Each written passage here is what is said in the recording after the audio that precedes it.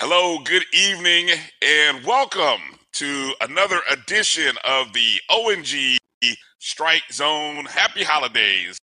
Brian Fulford, Kelvin Rozier, Kofi Hemingway. What's going on there, Kelvin? What are you doing? Striking, man. I'm striking. Can you hear me, dude? I hear you now. Me? I hear you just asking. I just heard you ask. I'm going to log out. Can I hear you yet? Okay. All right. So Kofi's going to log out, and we're going to try this. We're gonna do a reset here. 3, 2, 1. Good evening and welcome to another live edition of the ONG Strike Zone. Brian, Kelvin, and Kofi here, and we're gonna get ourselves going, get ourselves together here for our live show tonight. Kelvin, how you doing, my friend? I'm doing great, Brian. I'm loving it, man. I'm in the Christmas spirit, man. I'm missing football a little bit, but there's a lot of news going on that I'm really excited to talk about, man. So I'm doing well. What about you? I'm well. I'm well. Busy time of the year, getting myself together for getting ready for the Celebration Bowl, baby. I will be making my first trip to the Celebration Bowl in Atlanta next week, so I'm definitely looking forward to it. So yeah, Kofi, how are you doing tonight? I don't think he made it back. Didn't make it back in. All right.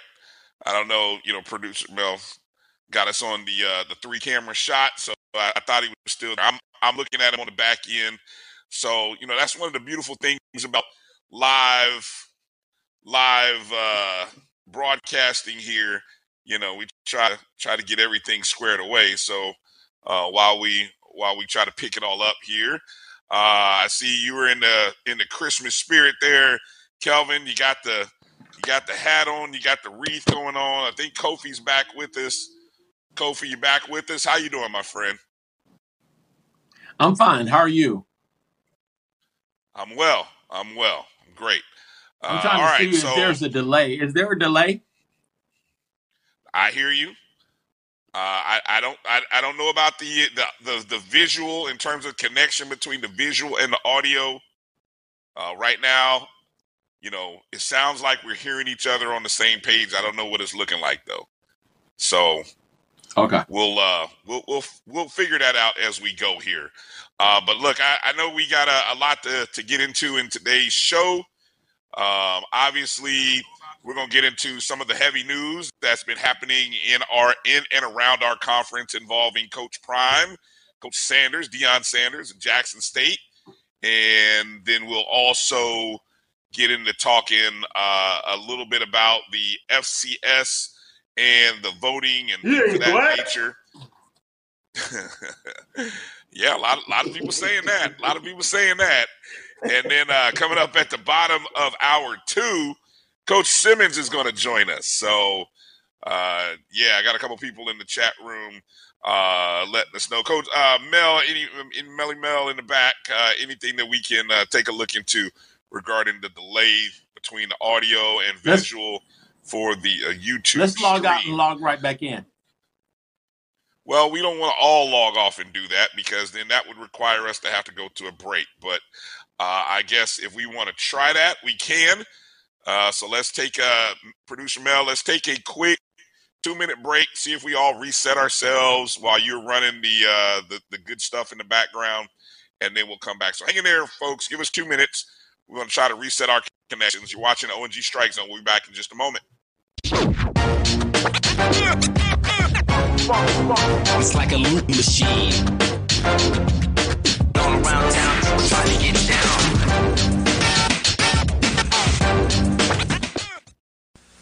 Majesty is a premium health and wellness tea line focused on bringing delicious yet healthy tea blends to the community.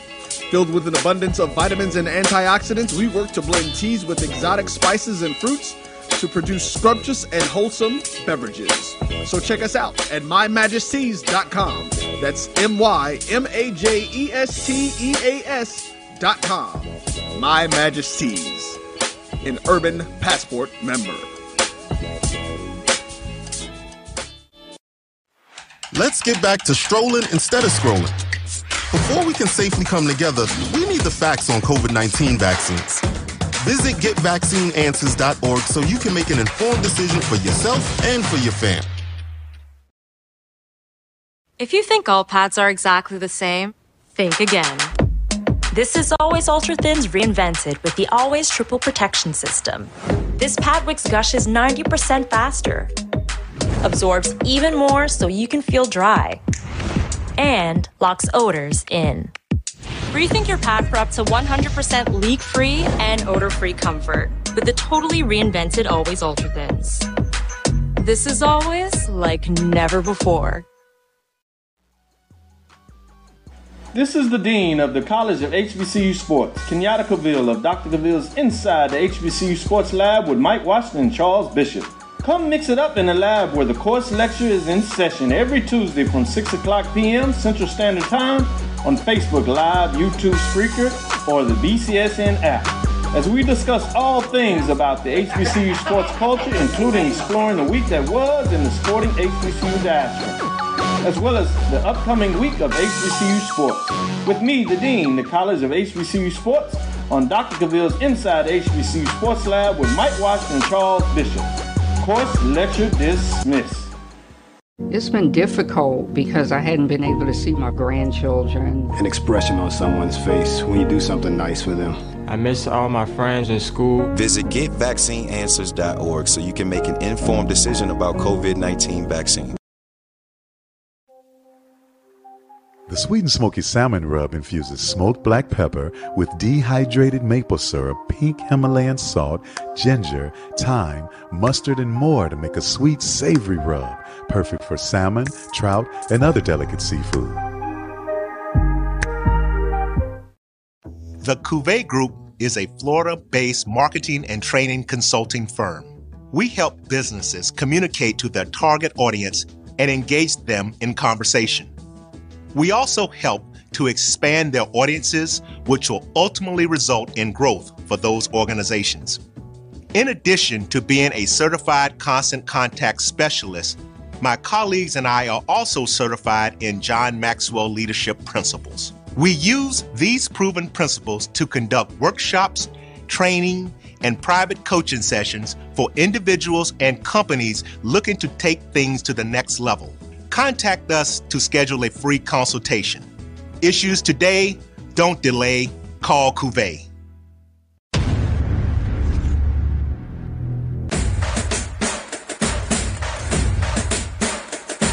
HBCU, league pass.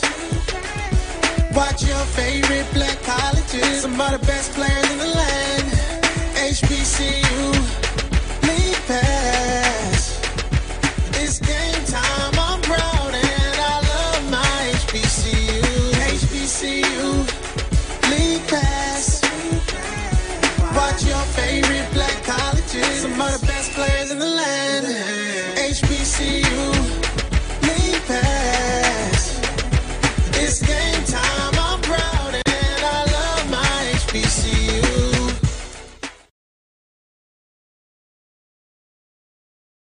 Some carriers will give you just one measly entertainment subscription. One is no fun. With Verizon, there's up to 7 entertainment subscriptions with your unlimited plan. That's 7 times the... 7 times the... No! 7 times the... Music, gaming, Disney Plus, Hulu, ESPN Plus, and more. That's 7 times the entertainment! Because everyone deserves better. And with plans starting at just $35, better costs less than you think. This is Ryan Fulford. AD Drew and I are co-hosts of the BCSN Sports Wrap. We talk about all things related to HBCU athletics. From the games, teams, coaches, and fan interest stories, we cover it all. You can find our shows on Facebook at BCSN Sports Wrap, YouTube at MyJBN Online, and everywhere you listen to podcasts like Anchor, Spotify, Google, and Apple Podcasts. You can also find the show on the Jericho Broadcast Network's app. Make sure to download. We look forward to you joining the conversation and being a part of the show.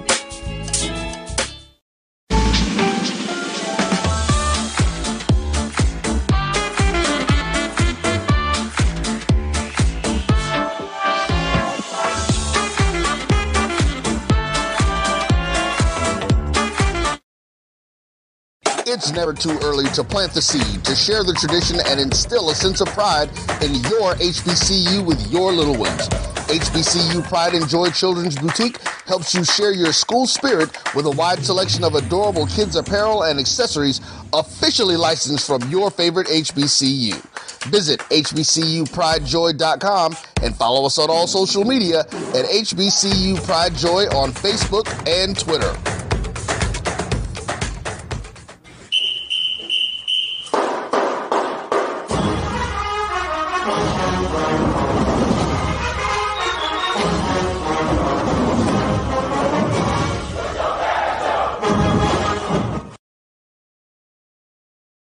All right, welcome back to the O&G Strike Zone. Brian Fulford, Kelvin Rozier, Kofi Hemingway. Thanks for hanging in there with us. All right, so fellas, look, let's get into obviously the main story, the main topic du jour centers around Coach Prime deciding to head to Colorado and coach the Colorado Buffaloes of the Pac-12. And so, I mean, a lot of opinions, a lot of places that we can go with this. Obviously, my concern or my thoughts today, Wednesday, here on the O&G, as we talk and always discuss all things related to FAMU and FAMU athletics, is how this affects us. What this looks like for us. And how we could be, I don't want to say next, but we could come out of this in a better place, what this shows us. So I guess, you know, obviously lots of thoughts here. We can go in a lot of directions. I'll start with you, Kelvin, because, I mean, anybody you've been listening to shows the last 2 days, you've heard my thoughts on Sunday, you've heard Kofi's thoughts on Monday. Kelvin, I don't think we've heard your voice in the public spaces. So let's kind of start with you. Your thoughts on Coach Prime heading off to Buffalo. I'm going to try to say this without being too divisive. But we get into our feelings way too much for me. Jackson State hired a football coach. That football coach was there for 3 years. He won 2 titles. He was undefeated in the SWAC twice. He improved their locker rooms. He gave back part of his salary. You know, great uniform combinations. Got a new turf field. So while he was at JSU, he did right by JSU. He did an outstanding job by any metrics, as a matter of fact, above and beyond. He wasn't okay. He was excellent. That's all you can ask from an employee while they're an employee, is to be the best, and he was the best. So I don't know. I know me and Kofi, and even I think Brian, we talked off camera all during the season about whether or not this was a long-term commitment, or was it dating? Was it just a casual relationship? I don't know why people thought, you know, they were married. He never put a ring on it. He never said he was going to be there forever. As a matter of fact, he said just the opposite. He was taking interviews, and he even said, you know, he'd be foolish not to listen to offers. So, I mean, and up until he got his degree from HBCU, an opportunity to coach at the collegiate level at HBCU, he had not really been around HBCU since his FSU days when he used to hang on the set with us. So I don't, I think people hear what they want to hear, right? I don't think he misled anybody, I think he's a pretty transparent guy, frankly. And, folks take the whole savior mentality and so forth. But I just think, at the end of the day, people in their feelings. The man did his job. He did it well. And he's got another opportunity making a hell of a lot more money. And I'll say something as someone who's been there. Man, sometimes it's good it's good to get away from y'all. I mean, you don't understand the burden and strain it is when you in the fight and you trying to make things happen and you're making things happen. And but you don't understand all those different battles that you go through and how that weigh on you. It weighs on you, it weighs on your family and friends. It's tough. It's tough work. Athletics at any HBCU it's a thankless job. So I can understand people when they get other opportunities or they get burned out or whatever the case may be. And the other side that nobody ever talk about is like he was supposed to be committed to the university, like, more than any other employee, but the university ain't supposed to be committed to him. And what I mean by that is, if he wasn't winning, if he was losing, they would have been trying to get rid of his contract and get him out of there. So it works the opposite way also. I've seen employees who do a heck of a job and been on campuses for 17 years and end up not being employed anymore for no reason. And contrarily, I've seen other employees who at our HBCUs, who alumni, who connected, who don't do jack. They get way more than they give back. And that accepted. So at the end of the day, I thank Deion. I applaud what he did. I would actually like to see him stay because I would like for us to beat his butt. But at the end of the day, he made his decision, and I respect it. Point blank. Kofi, your words. Any thoughts have changed over the last 24, 48 hours for you? Well, it's many layers to it. As my brother Kelvin already stated, this is America. So you have the right to pursue your destiny as you see fit. It's your decision at the end of the day. I think where many people got confused and had an issue was Deion's salesmanship in regards to the fact of whether or not God told him and brought him to Jackson and he was on assignment and God called him and he got people to believe and, all of those things. And people got really caught up in that. In addition to that, let's just go to the relationship scenario, right? Because everything you do, or when you're about life, at some point it's going to include relationship. So all relationships have to be defined. Even your working relationships have to be defined.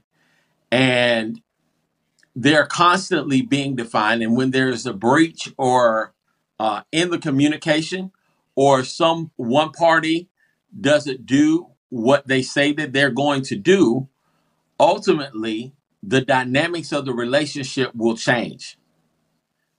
That's the part that's a little ambiguous. Now, did I really think that Deion was going to be there long term? The answer is no. And I think what happened was, People are upset because, Deion's going to be Deion. He's going to say whatever he feels like saying. And much of what he said exposed a lot of the dysfunction within the Jackson State community. And we would like to keep those, you know how we do. What happens in the house stays in the house, et cetera, et cetera. You shouldn't be putting us all out there like that. Well, I remember when Coach Billy Joe was our coach. And there were several things in the contract that were agreed upon as incentives. You win the MEAC, you get a bonus. You get to the playoffs, you get a bonus. You win the Florida Classic, you get a bonus. You win the Atlanta Classic, you get a bonus. You finish ranked, you get a bonus. And, at some point, Billy was like, Coach Joe was like, bring me my money, and rightfully so. And it got to the point where he would put stuff out there in the Democrat so that everybody could see it. And a lot of FAMUans really did have an issue with that, but it is what it is. It is what it is. At this point, he's gone. He's made his decision. Jackson State has to find a new coach. And as far as FAMU goes, I can't be overly concerned about what happens at Jackson State. I'm not necessarily happy that he's gone, but he's gone. So let's move on.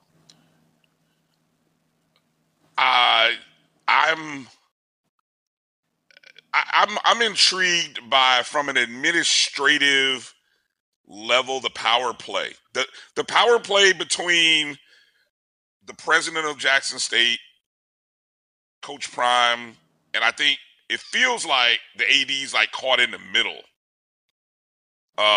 Because I'm curious, just the decision to, with some of the stuff that I've seen come out lately about the funds that supposedly in deals that were prearranged that haven't been put forth or set into motion, deals that were supposed to happen that didn't. It makes it look like it's a bad look. I saw someone say a headline that there was money stolen. Well, I don't know if money was necessarily stolen or was it appropriated properly. You know what I'm saying? I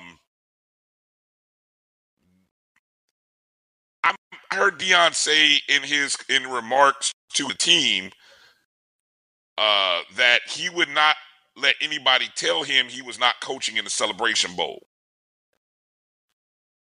And I'm like, okay, is that truly his decision? How much of, apparently, word maybe coming out that the president did not want him to coach in the Celebration Bowl. But what the AD did, of course, Ashley Robinson did. And then I don't know if I'm always curious about coaches who make the decision to leave after the regular season game and still have a bowl game. It's something that happens in a lot of programs this time of year because of the NCAA schedule as it relates to hiring and recruiting. It's really unfair to the coaches. It's really unfair to the players. So first and foremost, I think the NCAA calendar needs to be adjusted so that coaches and players are not put into, and administrations aren't put into this situation, right? And so I'm just fascinated. I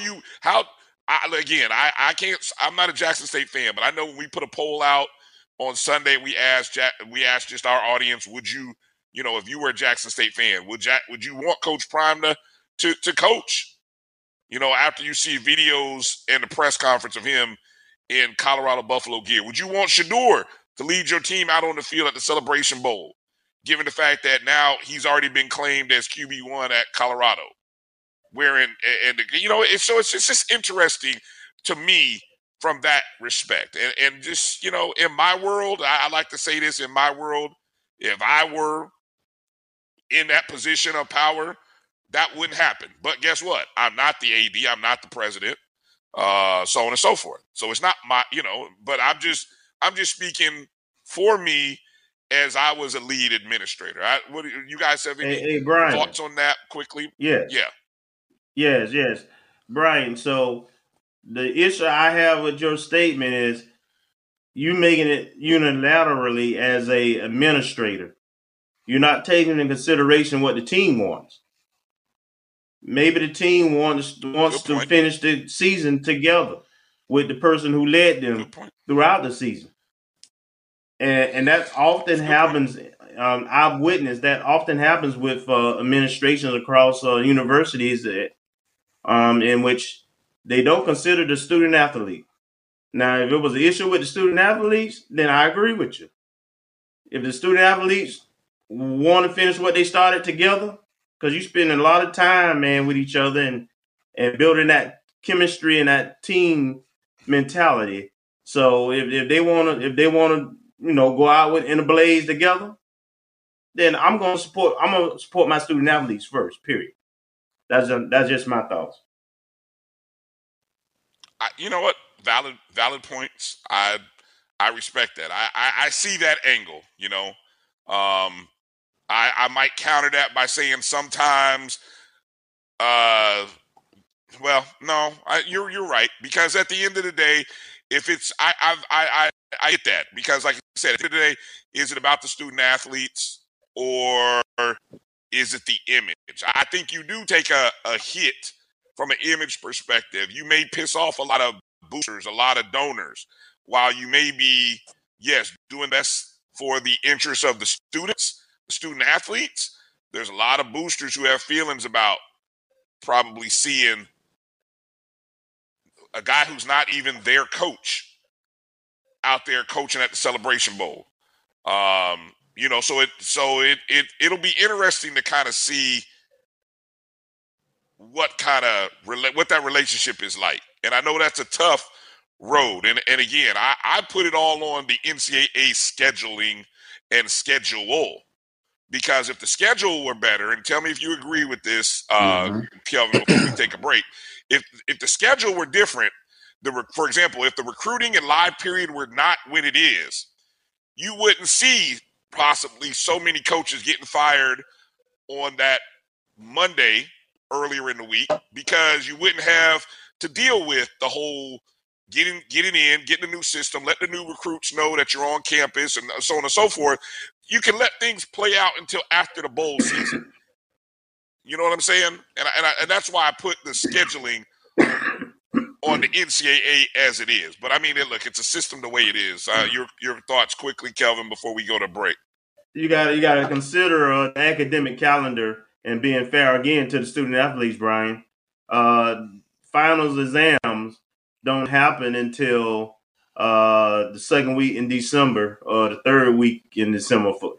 And if student athletes are going to transfer and be eligible to participate with their new destination in the spring, then the calendar is the calendar, right? Because they have to be able to communicate with the different schools and be sure that they can get accepted into their wherever destination they're going. So I think the academic calendar of universities kind of drives some of that calendar also.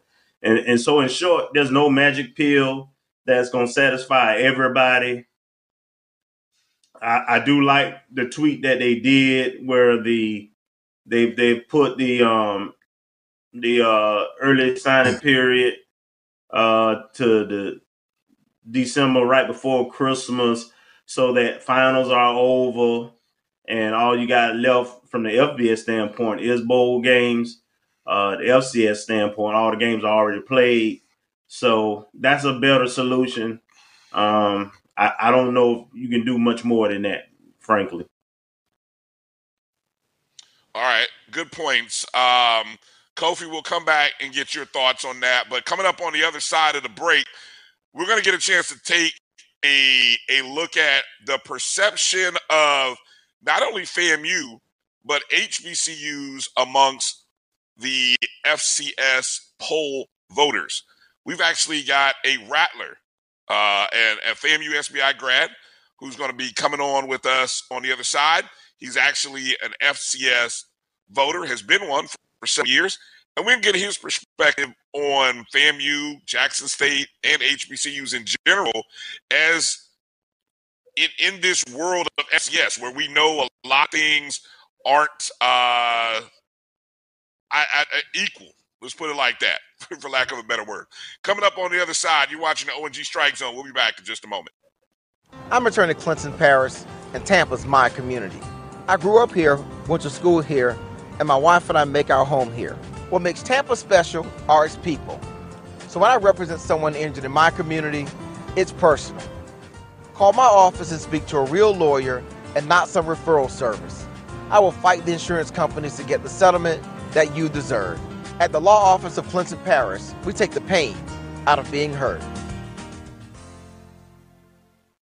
Are you hungry for authentic Caribbean food like jerk chicken, oxtail, red snapper, shrimp, tofu, and rasta pasta? Well, find your way over to Mango's Caribbean Restaurant, 180 Auburn Avenue, right next to Royal Peacock in downtown Atlanta. Them belly full, but we hungry. Mango's Caribbean Restaurant, open daily from 11 a.m. to 10 p.m. And on Friday and Saturday, we're open till 4 a.m. Come to Mango's and put some spice in your life. Oh, we've got a good thing going. Mango's Caribbean Restaurant, 180 Auburn Avenue, right next to Royal Peacock in downtown Atlanta. For more info or directions, call 404-698-3992 or log on to mangoscaribbeanrestaurant.com. For instant coupons, text MANGOS to 313131. Tell your mama hungry, papa hungry, brother hungry. Mango's Caribbean Restaurant, authentic Caribbean cuisines. Open up the door. Tell them I'm hungry. This is Carlos Brown, letting you know that we're on the move. You can now catch the Carlos Brown Show beginning this July on the Black College Sports Network each and every Saturday from 11 to 1 Eastern Time. That's 10 to 12 Central Time. Same time, new place. On Facebook at the Carlos Brown Show and Black College Sports Network. Online at www.mybcsn.net and on the BCSN app available on Google Play and the Apple App Store.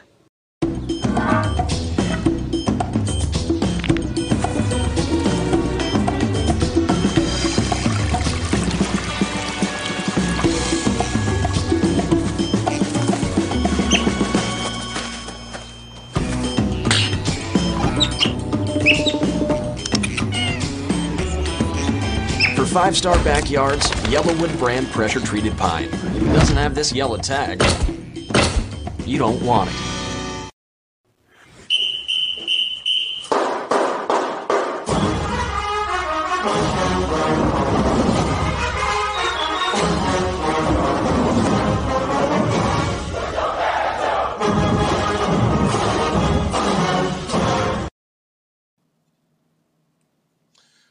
All right, welcome back to the ONG Strike Zone. Brian Fulford, Kelvin Rozier, Kofi Hemingway.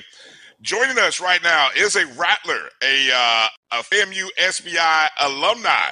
Shout out to SBI, by the way. Reggie Thomas. And Reggie and I actually were connected through a mutual friend, our good friend, Nikenge, out in Portland. Shout out to Nikenge, who I had a chance to kind of hang with at the Florida Classic, and that's when she, hit me up and was like, "Hey, we got a Rattler that's part of the FCS voting poll community." I said, "Really?" I said, "Yeah, he's an SBI grad too." And I said, "Oh, well, we definitely got to talk." So, after we got through the holiday and Reggie's birthday last weekend. Happy birthday to you, by the way. Belated birthday to Thank you, you, Reggie. brother. We said, hey, let's get him on the show and kind of talk, because obviously the FCS playoffs are hot. Obviously we're all disappointed. A lot of Rattlers are disappointed in the fact that FAMU didn't get in. So let's start first with you kind of giving a little background on how you entered the space of becoming a pollster, a voter in the FCS poll, and even obviously with the analyst, which formerly used to be Stats Perform. and just kind of give people the background on how that came to be. And, kind of a little conversation that we had offline last week. Sure. And thank you for having me, Brian. Kudos to you and your crew for this great show. And good to see Rattlers doing some great things, as always. I'm by trade, I'm in banking and finance. So I tip my hat to all sports writers and journalists and folk who are really in the industry doing the work. But like you guys, I'm a lover of football. I've always followed college football. I grew up in South Carolina, which was a bedrock of, FBS and FCS teams. I went to FAMU, of course, which is a MEAC school, so I naturally followed FCS football as well. Some years ago, I saw an article. I was just reading randomly some sports articles, and I saw something about it was a black college. It said the largest margin of victory between two black schools. And from what I know or what I knew, I knew that was incorrect. So I wrote back to the editor, said, hey, and gave him some information on what I thought was correct. And maybe a week or two later, the editor said, you know what, sir, after careful research, you're correct. And so they did a reprint. And this is like some college football historian site at the time. This is like 2010. And so I didn't think anything about it, but all of a sudden I got emails and just, I was getting contacted by all these writers. I mean, I'm talking like college historians, like who follow Ivy League and like Michigan and those type of writers. And they were like, who is this guy? And so the editor at the time, I was like, hey, would you like to write for us? I'm not a writer. I'm a banker, I just like, sports. But it's like, well, maybe you can write on black college stuff for us. Say, okay, sure. So I maybe threw in a couple of articles and pieces. And along the way, I was like, you know what? It's not a lot of FCS media coverage, just in general. Just think about it. Back 2010, you didn't see any highlights on ESPN and different sports channels. That social media wasn't really that prevalent anyway at that time. So I created my own brand called The Underdog. And so just a website that just has information and stats and things. And I had access to a database that a lot of people didn't have access to. And so through that database, I was able to sort of throw out a lot of stats. And so I said, you know what? Let me push out. I got a little following. Let me create a sports digest of FCS news and stats and information, trivia, just something fun, a quick read. And I actually gained some followers from athletic departments across the country, and a few folk who write as well. And along the way, I picked up, sort of befriended the senior editor for FCS football, Craig Haley, who still is Sports.com, which is the largest sports stats company in the world, arguably. And so along the way, maybe around 2012, 2013, he said, hey, Reg, would you like to be a voter?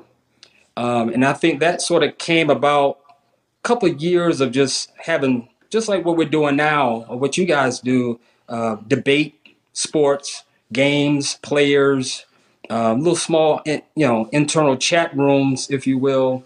And I guess he, admired or maybe respected my opinion. And so since 2012, 2013 or so, I've been an FCS voter, the top 25 poll that comes out each week. And we vote by Sunday nights, and I think it's published on Monday afternoon.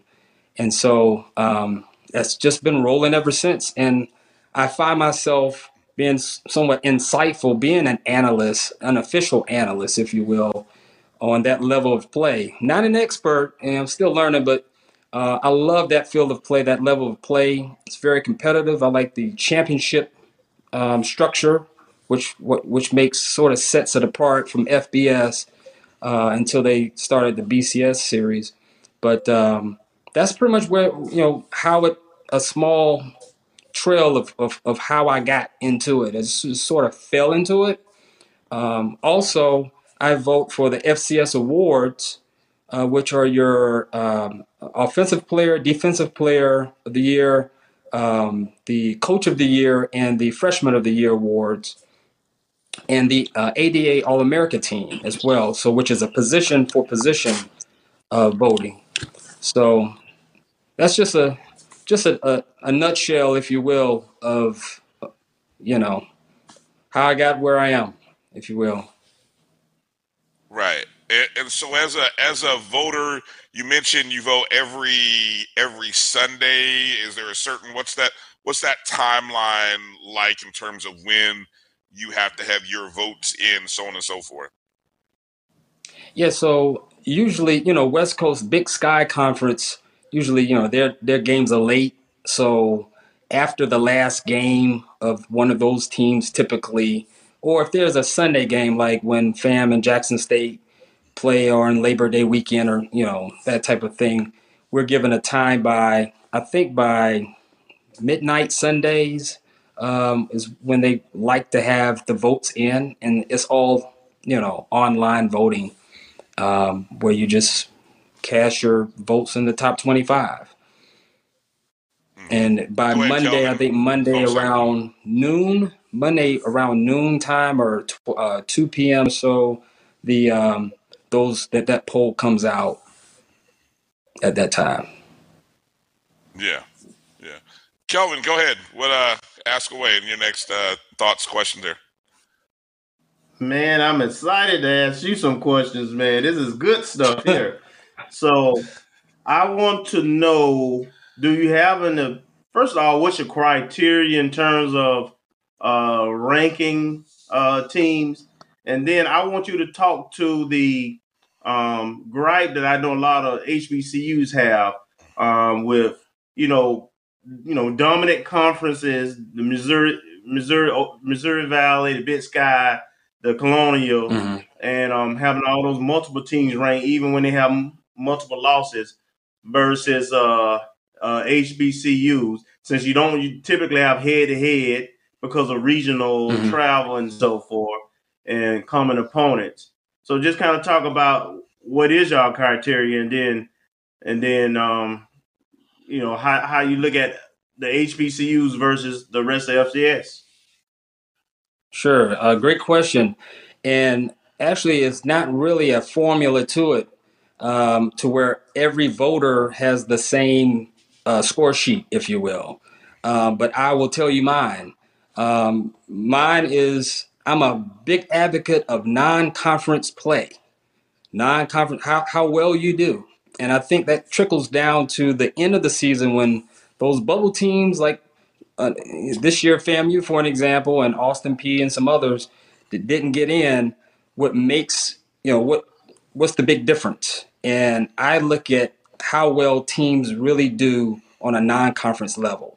To me, I love, if you can compete, you may not even win, but if you compete well against other non-conference teams, specifically, like you said, the Missouri Valley Conference, which is, just been dominating over, the last decade at least. You have the Big Sky, the Colonial Athletic. Those conferences just tend to not only play well with each other, because you can beat up each other all day, right? Conference games, you play, and you win the conference, great, but how well do you compete against even FBS teams as well? Like you have like a Delaware, who was a 6 seed this year. They were one of 2 6 seeds in their conference, in their respective conference, that made the playoffs, where like a 2 seed, like a FAMU or someone, didn't. So people say, well, why 6 seed? How did they make it? Well, their first game, they beat Navy. Like tit for tat, you see how well they compete. And so I keep driving that message about competing non-conference. how do you stack up against others in your own division, which is FCS? I'm a big advocate of that. So I look at that as I poll. I look at not necessarily margin of victory, but if you have a team that's consistently dominating in their games, whomever they play, I think that's a big component as well. So those are two things that mainly hang for me, and where they sit within their own conference as well. So I preach the non-conference, but you have to take care of business internally as well to have, in my eyes, notoriety and to be on the polls. Now, in terms of the HBCU conferences, the SWAC and the MEAC, I drive the same message. And we talk a lot of smack within those two conferences, and we have fun. We all have fun. We debate. Of course, the last 2 years with Jackson State and what they've accomplished has just been grand. But I hold up my flag and say, well, who have you played to? This year you hadn't really played anyone. Well, you had Campbell, which actually for some reason had a deflating season after they went to Jackson. And then they played Tennessee State, which is an annual game, a classic game that they played. Tennessee State was down, but I would love to see more competition outside the scheduling. I know a lot of times is for years out, but I tip my hat to a lot of teams who have in the past positioned themselves to at least compete. Hampton has always competed. They didn't always win, but they always competed in Colonial, and they happen to be in the Colonial now. Howard has done the same, has stepped out. A&T, as they continued their winning streak over several years, their 5-6 year streak of winning, they went out. They scheduled North Dakota State this year. They actually scheduled them in 2020 when they were hot, and got it handed to them this year. But at least you're competing. You're trying to see, where do I fit? Who am I amongst my league? So that's pretty much my take on it. Kofi, go ahead. So if you were FAMU's AD, understanding our scheduling dilemma, what would be your ideal schedule for Florida Agricultural and Mechanical University? Wow, man, you're going to get me in trouble. How would I schedule? Man, look, I would schedule, and me and Josh Padilla, he's in the AD office. We've chatted as well. I would love to talk with Tiffany Dawn Sykes when she gets settled as well. But I would, seeing how well FAMU has, the last 3 seasons we've been 9-2. Let's take Fort Valley off and Albany State off, and place it with a Sanford, who happens to be playing continually. They won the Southern Conference. We actually had a home and home with Sanford a few years ago. We lost them, but we compete.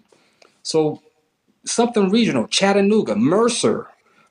Mercer has had some good years. They missed the playoffs. They've been on the bubble. Furman, something regional. I would even step down to Stetson, which is in the Pioneer Football League, but it's still something regional, something that makes sense, where you don't have to go across country to play, but something that really makes sense. You got a few teams in Tennessee, you got Eastern Kentucky.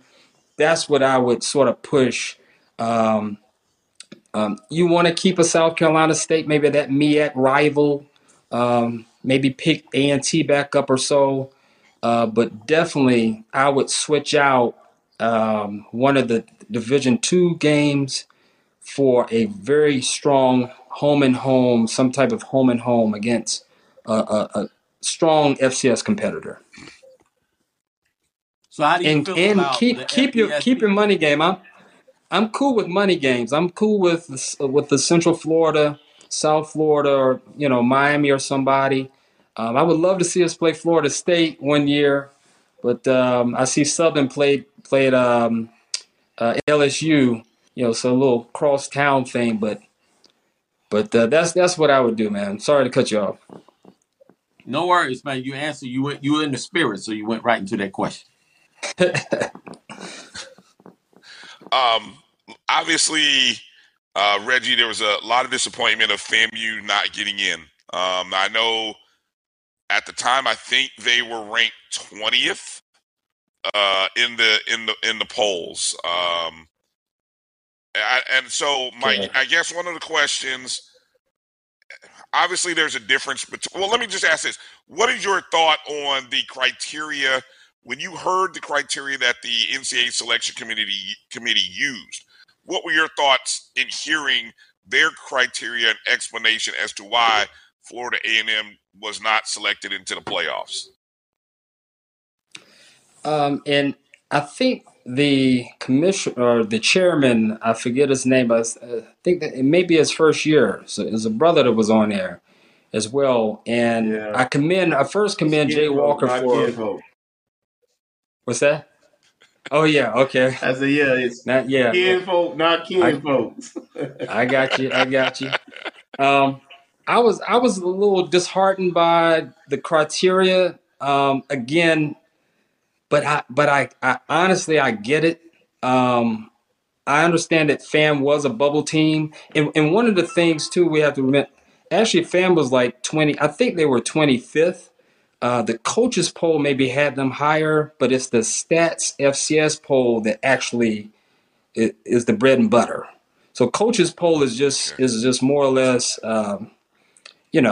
that's what it is. It's amongst their peers, like the coaching peers.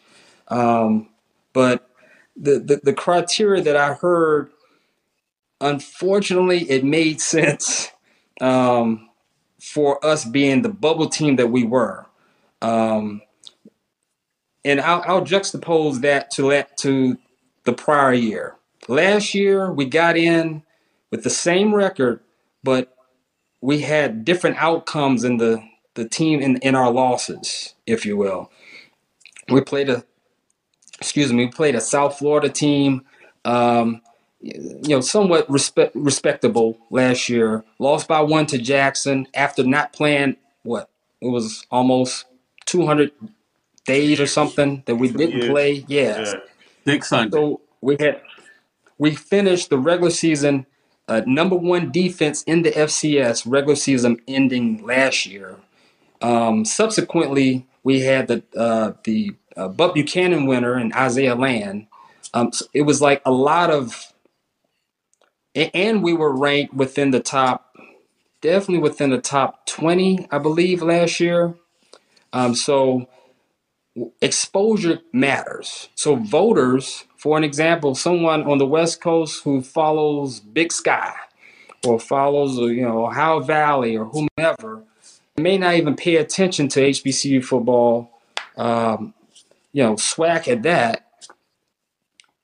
They may not see a FAMU, but if you see someone in the polls that's ranked, and I try to push ranking as a poll voter, I try to garner, hey, let's rank this team, and here's why.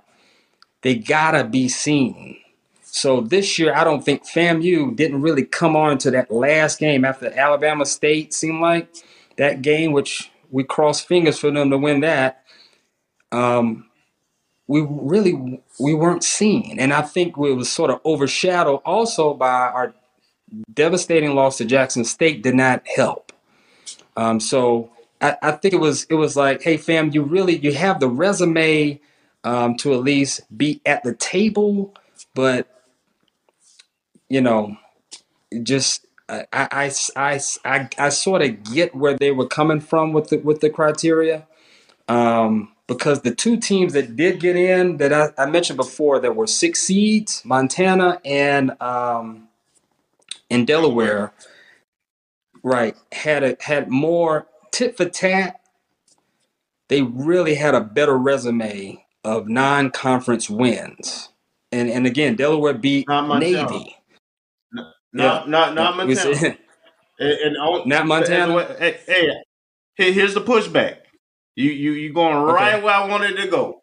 There Delaware you go. did have that FBS win over Navy by like 6-7 points first game of the season. They also beat three bad HBCU teams. They played me Delaware at school. State. They played Delaware, Morgan, and Hampton, who's in their league. So the only quality win they had was that one win early in the season against a bad Navy team, a 3-8 Navy team. Montana didn't really have any good conference wins. They had no wins over a team with a winning record, and their wins were against teams in their conference who all had 4, 3, 2, and 1 win. So they had no quality wins. And so my point is, and it goes back to something that you actually mentioned about when I asked about criteria for voting, and something that the president of the FCS selection committee said. What he implied is not a criteria in terms of what they supposed to be looking at, right? When he mentioned D2 losses or wins is not a consideration. How many FCS wins you have is a consideration, though, right? Fam, you had 8. Right. The teams you talking about, some of them had 6. At most, they had 7. The other thing I would say is that, you're not supposed to consider close losses. Either you got quality wins or you don't. And again, because of the regional difference, it's just difficult. South Carolina State last year was the MEAC champion. It was expected to be the MEAC champions this year, but they had a bad game. That's nothing we can do about. You talking about how competitive we were with South Florida? We were even more competitive with University of North Carolina. North Carolina, the fourth quarter, that was a 2-point game. Right. So it's still, at the end of the day, it's still subjective, and they kind of move the football, to justify, to me, entitlement. So I guess my other statement with HBCUs in general, what can be done? I do agree with you. As long as we're going to be eligible for the playoffs, I do think we need to get rid of the D2 and play a regional FCS PWC. I think that is something that we can do and should do. But ultimately, I'm not sure if that even gets us in playing in our conference. And I want you to talk about this theory I have in terms of, so the FCS playoff is not really a moneymaker. Is a cost center, and it's not really viewed. You look at the attendance of those first round and second round games even at the ones who usually have good attendance, because it's Thanksgiving holidays and other factors. It's getting cold in those areas. The attendance was bad. And so we know that, contrarily, the SWAC championship game was pretty packed. So is it smart for the FCS to create a situation where they're exclusive and they're not including the HBCUs, both from a visual, from a product, and your attendance leaders and so forth? Do you think that it's better to have that inclusion, like in the basketball tournament, versus the good old boy, subjective way we're doing it right now? Yeah. First of all, I totally agree with your statement earlier around Montana. I will say this: it is subject. It comes down to subjectivity with most stuff that you vote, on any level. So you're right. And Montana, I think, is one of few teams that has a track record. So anytime you just say the word Montana, people say, "Oh yeah, playoffs. What's their record and who do they play? Yeah, let's put them in." So I get it. You're right.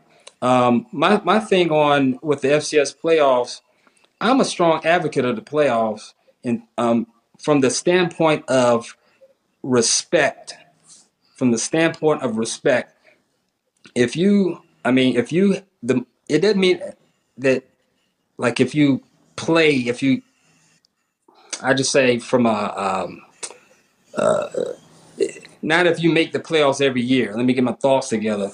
Like Jackson State has the most playoff appearances of any HBCU, but they hadn't won. They 0-12, so it doesn't mean anything from that standpoint. FAMU has the most wins at 5, right? Playoff wins. But I think that and a title ultimately and a title. Thank you, 1978 against Massachusetts. So people forget that. By the way, they forget. They don't want to recall that. But I'm a strong advocate of the playoffs because it I think year in, year out you earn that respect, and sometimes they'll look and say, well, you know what, they have a track record of playing in the playoffs and they play well. Some teams even got in because they played well last year, or the previous year, and so maybe we can sell some tickets, or create some buzz, or put them, maybe they can win a game or two and be on ESPN, like the games this upcoming weekend, 3 of them on ESPN2. So, I mean, that's some exposure. Now, compared to the Celebration Bowl, you don't have the same exposure. But, if you just compare the two, and it's definitely not any guaranteed money, but just to be honest, man, I love to see us compete and to do well as we compete. And then the more that we can be at the table to compete within the playoff system, the more voters and the more, the committee members and the chairman would say, hey, FAMU's here. We expect them here. It becomes a system. And that's how that North Dakota State, who gained success very quickly out of Division II back in 2008 or 9, how they quickly got into a system. Now, of course, you had to win. They had to win there, but you expected them there. And sometimes it becomes a human behavior thing where you just say, oh, okay, let's say like preseason ranking. You don't even know, sometimes you don't know what a team has until 3-4 games in anyway. But the name recognition is there, we can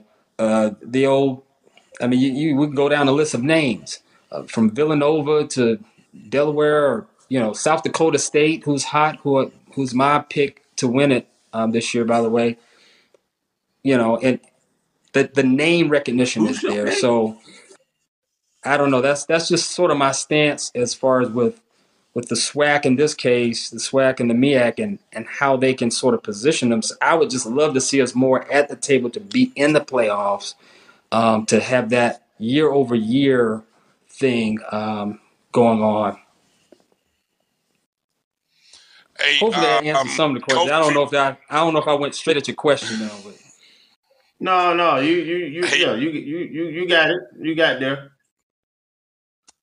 Kofi, I want to give you the last word. We're running short on time with our segment, but I want you to get in there with a final thought question there with Reggie. How important is it for us to have representation at the table during playoff selection time? We, in terms of the SWAC conference or MEAC conference, yeah, I think it's critical. I think it's critical to have representation. But like you said, before, skinfolk ain't kinfolk all the time per se, but at least you have a voice.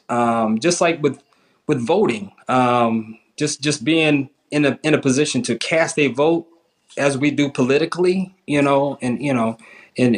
life, is you have a voice. And you got politics, you got the elites, and you got people who, no matter what they're vying for their conference. Well, we need somebody at the table to represent for our conferences as well, that can speak, on our behalf, to say, wait a minute, what about FAMU, or what about this team or that team that needs a nod?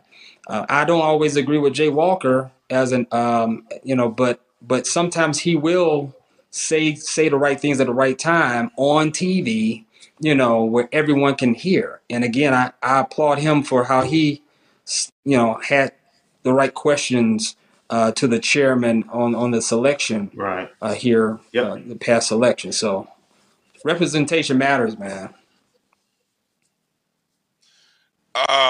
Let me get you out of here, Reggie, with a fight. I'd be remiss if I didn't ask you, because there's always been, or at least relatively over the last 20 years, there's been a perception that because, whether it be the SWAC and now the MEAC, because they're not a part, originally the SWAC and now the MEAC and SWAC, the fact that they aren't a part of the playoffs by nature of their champion sending their best team, and don't have an automatic bid, that among many voters sort of limits the perception or the ranking. Obviously Jackson State is pretty highly regarded, but I think they've kind of hit a ceiling. Would you, if you can, as briefly as you can, just talk to that thought that is out there, and your thoughts as you interact with other voters and as you interact in different places when you travel across the country to games? That's a great question. And let me tell you what, the Celebration Bowl, in my opinion, is not well respected amongst other FCS conference voters and just personnel, in my opinion. From a social media standpoint of like tweets and Twitter or what have you, and just internal chat rooms, it's like, Jackson State, or at least over the last 2 years, has stood out so much. It's like everybody else is just crumbs in both conferences. Even Central, who has a very good team, who I think may not win the Celebration Bowl, but will definitely compete if they don't win. Richard is a good quarterback, and it's solid team. No respect amongst outside and outside. So I think that it sort of goes back to the representation piece, where we may know something that you don't know. Somebody needs to speak on their behalf. But in my travels, not that I travel a lot, but games that I go to and I'm sitting in a press box or whatever and just listening to folk, it's not well received. It's almost like, oh, that's their HBCU thing. Let them have that. And if they get into the playoffs, we know they're not going to win anything because they hadn't won anything in so long anyway. So, because FAMU, even last year, FAMU, it was a lot of hate going around, non-conference wise, in terms of why did we get in then? Well, let them in. It's been so long. It's been since 1998, 97, whatever. That's really the notion. And to me, it goes back to what I said with just establishing that respect piece on the playoff. I think that was sort of, I don't know. Some people may say, who cares what they think? Yeah. Yeah, real quick, because our HBCUs have had several wins out of conference. I mean, even if you go back to 2018, 2019, when South Carolina State beat a 15th ranked Wofford team. The only losses that they had were to North Carolina A&T, who ended up winning the conference because FAMU couldn't go, and FAMU. All right? But they beat the 15th ranked Wofford team. I mean, people see what they want to see, and they say what they want to say because they don't want to be engaged. They don't want to care. But don't forget Central. Don't forget Central beat New Hampshire. Central blew them out in New Hampshire, and it's like, they beat New Hampshire. They beat multiple PWIs to no avail. I mean, they choose not to respect on their own because I guess they feel entitled to say what they want to say. But the reality is, our teams have kicked tail. Even if you look at the fact that an Alcorn team who wasn't even middle of the pack in the SWAC beat McNeese. They beat McNeese, and Northwestern State got killed by Grambling. from the what is it, Southland Conference? Southland. But they choose to look at what they want to look at, and they move the bar based off, again, they take advantage of the fact that there is no representation to ask the hard questions or to ask the necessary questions. Everybody gets, pardon my French, everybody gets their ass whooped sooner or later. Even Nick Saban against Montana State in the championship game and gets killed 40-16 by Clemson. Did they exclude him from the playoffs the following year because he got his ass whooped? No. Right. I mean, Urban Meyer, you're exactly right. 31-0 by Clemson team. Did they exclude Urban Meyer? No. Right. I mean, that's a whole nother show as far as like the politics and we know who runs it, and what they, what the powers that be, they gonna do what they gonna do eventually. They gonna think how they think. So I think just to your point, it's just a matter of name recognition. You mentioned South Carolina State was the first thing you said. South Carolina State is well respected. But I think collectively, we can have our one-offs like A&T, their runs they had years ago when Tariq Cohen was running. I mean, they were beating FBS teams too. But I think collectively is where I was saying your points are well taken. But I think as a whole, it does become a white and black thing. Let's just be honest. Sometimes it's just a matter of positioning ourselves the best that we can. That's probably the best way I can put it. But your points are well taken, man. Yeah, I agree 100 with what you just said there, Reggie. Sometimes asking folks to respect a system that doesn't respect us is like you said. You start getting into a lot of a whole nother show. We start getting into a whole nother kind of show, and it becomes challenging. And I think it's a major sore point that, I don't know. It's not going to be solved in one night because there are two different. There's definitely the thoughts that, we understand the economics of what the Celebration Bowl brings to HBCUs, and just unfortunately, who knows whether or how much of that is envy and jealousy outside because they don't have an opportunity to be in something like the Celebration Bowl, right? And, so it's an interesting conversation, and maybe we can pick up on it after the Celebration Bowl, maybe even after we watch and see how the FCS championship plays. I know you said, who'd you say you picked? South Dakota State? So I think it's the year of the Jackrabbit, and I think they'll probably pull it through. But no, you can't count out North Dakota State though. Right. Can't count them out. Am I correct that the committee got it right in terms of seeding because the teams left are all 1 through 8? There's been no upsets, right? I think that's about right. Yeah, it is. Without me looking at a page, that's what it seems like. Even though it should have been a few last weekend, but I think they got something right there. Even down to Holy Cross and Incarnate Word. But yeah, you're right. That's good. I would like to circle back on this, Reggie, maybe sometime in January after the FCS, and then maybe talk a little bit about more of the policies and the politics that goes into it. Do you think there's any opportunities for, I don't know, who's in, obviously I'm not asking for your vote, but are there any HBCU players that you think have an opportunity to win any of the major awards, as we've done? We won the Buck Buchanan, I say we, HBCU players won the Buck Buchanan the last 2 years. Do you think there's an opportunity for any HBCU players to win any of those major awards this year?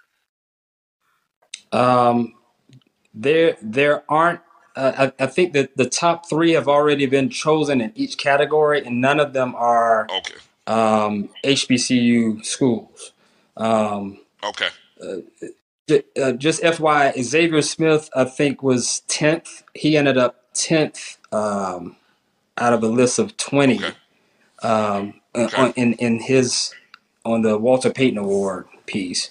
But the top 3 have already been chosen out of each category, which doesn't include. I don't care. How high did Shedeur? Do you recall? Shedeur. He was in the top. He was in the top 10. As I don't want to say he was top 10 or 12. I sort of glanced at the list. Came out the other day. As far as where they sat. But yeah, he was in there. But of course, he was the Jerry Rice Award last year. But yeah, didn't quite get there this year in that top, at least the top 3. They recognize, they invite the top 3 of those to come to Atlanta, New York, or wherever. But the others are just special recognition. Right. Okay. Again, hey Reggie, thank you for your time this evening. I know we went a little bit longer than we planned, but I appreciate you giving us some insight from somebody who is a pollster, who is a voter, who talks with other voters and pollsters, to give us that perspective to kind of answer a lot of thoughts and questions that folks have had. And we definitely want you back in. Any plugs you want to give, or anything you want to promote? I'll give you an opportunity to do that. Sure. Thanks. If theunderdog.com, DAWG is how I spell dog. Theunderdog.com is my site. It's really just a resting place for links and stats and things about FCS football. And from there, you can go to my Twitter page from that site as well, which I do a lot of debates and just tweets. I'm more of a stat guy, so that's typically my thing. But theunderdog.com is how you can sort of reach me from that. And also, I'll say I wanted to ask you guys: is anyone going to the Celebration Bowl next week? I will be there, Brian. I will be there. Oh, cool. I plan on being there too, man. So sounds good. Okay, great. We'll make sure to connect. I'll make sure to reach out to you next week, and then we'll catch up. Great. I appreciate you guys having me, and keep doing what you're doing, Rattlers. Proud of you, man. Thank you. Thank you for being that. Thank you for being that voice in the room. Theunderdog.com. That's DAWG.com. And Reggie Thomas, we appreciate you. FAMU grad, FAMU SBI. And let's take a break, because it might be the only break we take. Coming up at the bottom of the hour, we plan on having Coach Simmons. So let's step away and do that, and then we'll come back with our final segment and Coach Simmons right after these words. You're watching the O&G Strike Zone. We'll be back in just a moment. Now, you can live in Texas and not have a good red meat blend. Texas Cowboy Dust is designed for steak and other red meats. It's out to be my most popular spice blend, made with onions, peppers, ground mushrooms, pink salt, and other spices. Texas Cowboy Dust also goes great with chicken, pork, vegetables, and adds a restaurant-quality sheen to gravies and sauces.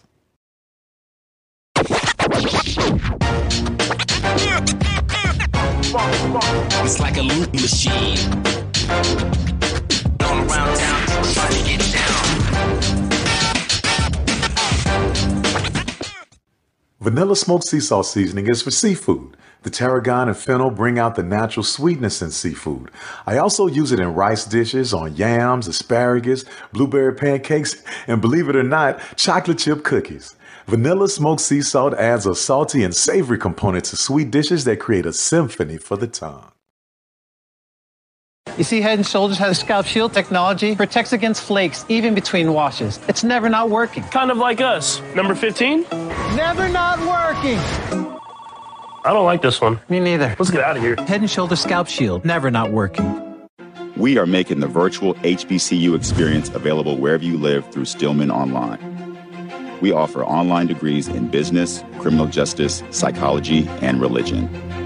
Stillman also offers technology badges in cybersecurity and data analytics. You can participate in all student activities, fraternities and sororities, internships, graduation ceremonies, and much more.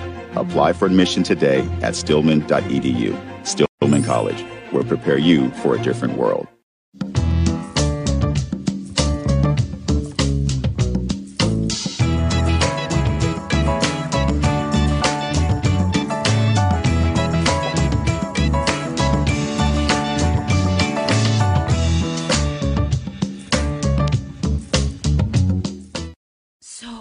Shop Velvet Online Women's Boutique to spice up your closet with trendy, unique looks. We have fashionable and chic looks at very affordable prices. Velvet Boutique offers free shipping all year long on all orders. Shop online at www.melvetboutique.com. That's www.melvetboutique.com. Like us on Facebook and follow us on Instagram. Shop Velvet Online Women's Boutique.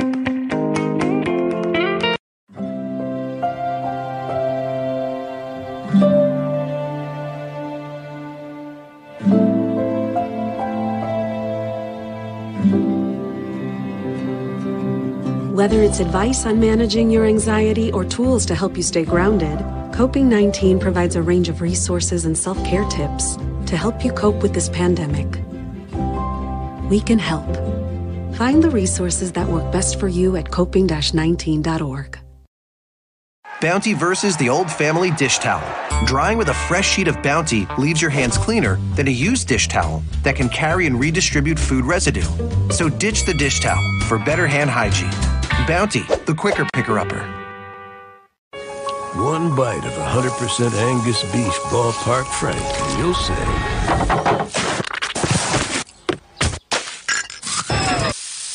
hello, summer. Oh yeah, it's ballpark season.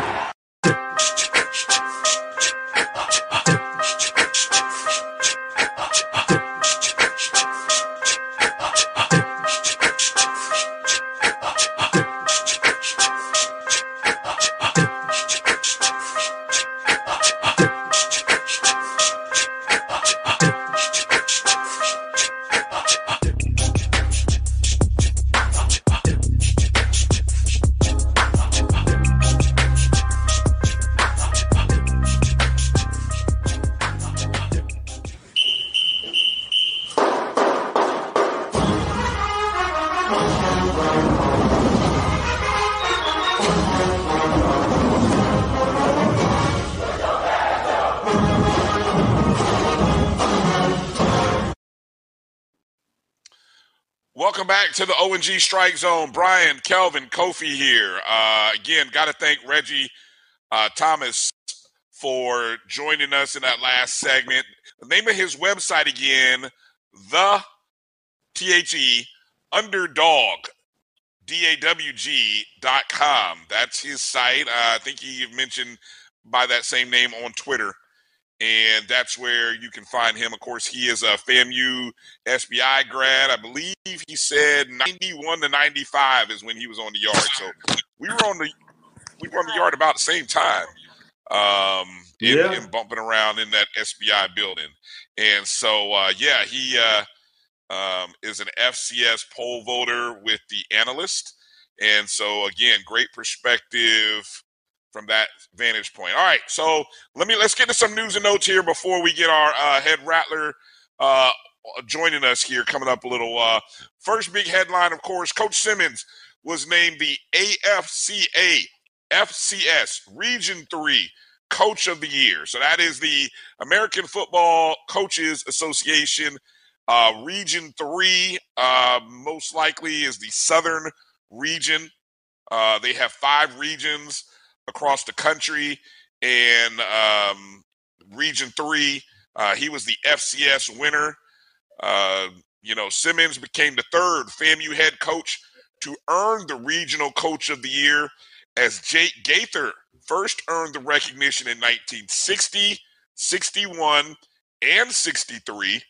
And then Rudy Hubbard, Coach Hubbard, won it in 19 77. I believe 77 was the unbeaten season, if I'm not mistaken, right? Yes. So again, to coach, I'm gonna say coach. To quote Coach Simmons, he says, "I'm extremely humbled to be named FCS Region 3 Coach of the Year. This award is attributed to the hard work and dedication put forth by my coaching staff, support staff, and the best group of young men anyone can ask for to coach. It feels great to be recognized by my peers for what we've accomplished here." Coach Simmons is one of 5 finalists for the AFCA FCS Coach of the Year.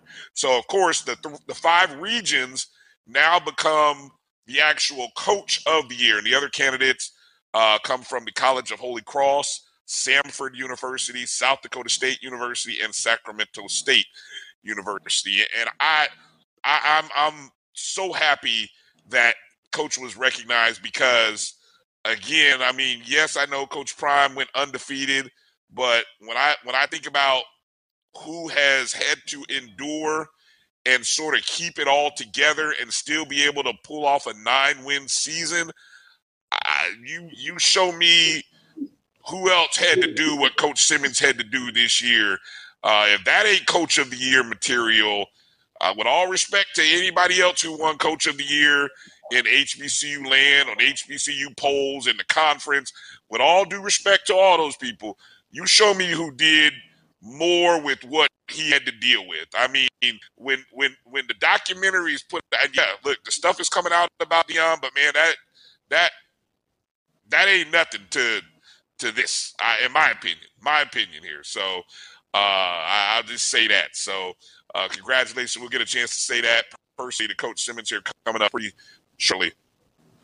Of course, our volleyball, our Lady Rattlers, unfortunately, were not successful in their opening round match against Florida in the NCAA tournament. I believe that is the 5th time that we've had to play Florida. And now that these things have gone regional, until Florida State or somebody else in the state gets good enough to beat Florida, I guess, they're going to always be throwing Florida at us. So, I mean, one of these days we'll find a way to get a set off of Florida, get a win one of these days. I just like to not be matched up against Florida in the opening match, personally. But anyway, the ladies and Coach Gokhan, they had a great season. And the AVCA, the American Volleyball Coaches Association, named Dominique Washington to their Southeast Region All-American Honorable Mention list for the 2nd straight season. Dominique was the only player from an HBCU to make any AVCA regional list. Of course, those who aren't familiar or may have forgotten Dominique's stats, she earned the SWAC Player of the Year, first team All-SWAC. She was the SWAC Tournament MVP and All-SWAC Tournament team for the 2nd consecutive season. She finished the season with 425 kills, which was 65th in the nation, 1st in the conference, and 481.5 points, 71st in the nation, 1st in the SWAC. So congratulations to Dominique. Congratulations to the team. Kelvin, I know you got some news and notes, but we've got our guest. We've got our guest in line. So kind of as we close the show, we'll come back to those points that you have. And at this time, I would like to welcome onto the program the AVCA FCS Region 3 Coach of the Year. It's the one and only Coach Willie Simmons. Coach Simmons, thank you for taking time to join us. How you doing, Coach? I'm doing well, guys. Glad to see everyone. How's everyone doing? Hey, we're doing well, Coach. We're glad to see you still in green, Coach. Amen. Glad to see you in green. Glad to see you in the office. Glad to see there's no boxes on the floor back there. It's all good, Coach. We love you. Hey, look, and we know it's a big time recruiting season right now. So obviously, give us. I know we got other questions we'll get into here, I'm sure, but let's start us off with kind of what's the schedule like for you and the coaching staff this time of the year? Right. So obviously we're in the middle of recruiting right now. We're in the contact period, which allows us to go out and actually see prospective student athletes, talk to them, start setting up home visits, and really trying to get guys on campus. And so we've had a few official visits over the last couple of weekends, and we plan to have a few more over the next couple of weekends before the early signing period, which is December 21st. And so the transfer portal is wide open, as we all know. Started on Monday. And so we're kind of combing through as many guys as we can, position by position, just trying to make sure that we identify the right type of young man and, get as much background information as we can before we make some really, really tough decisions to bring in some mid-year guys. And then we'll shift our focus more to the high school ranks once we get back from the new year in early January. Kelvin, Kofi, we'll kind of go rapid fire with our questions here. So we'll just kind of go one question each, and then we'll kind of just keep it going until we get close to when we got to end with Coach. So Kelvin, go ahead. Coach, I'm always interested in roster management. So how many scholarships you anticipate right now that you'll have available, and then how many you plan on using for what's your target for early signing period? Well, we'll be able to sign close to a full class, between the mid-year and the February signing period. And so right now we're just looking primarily at the mid-year guys.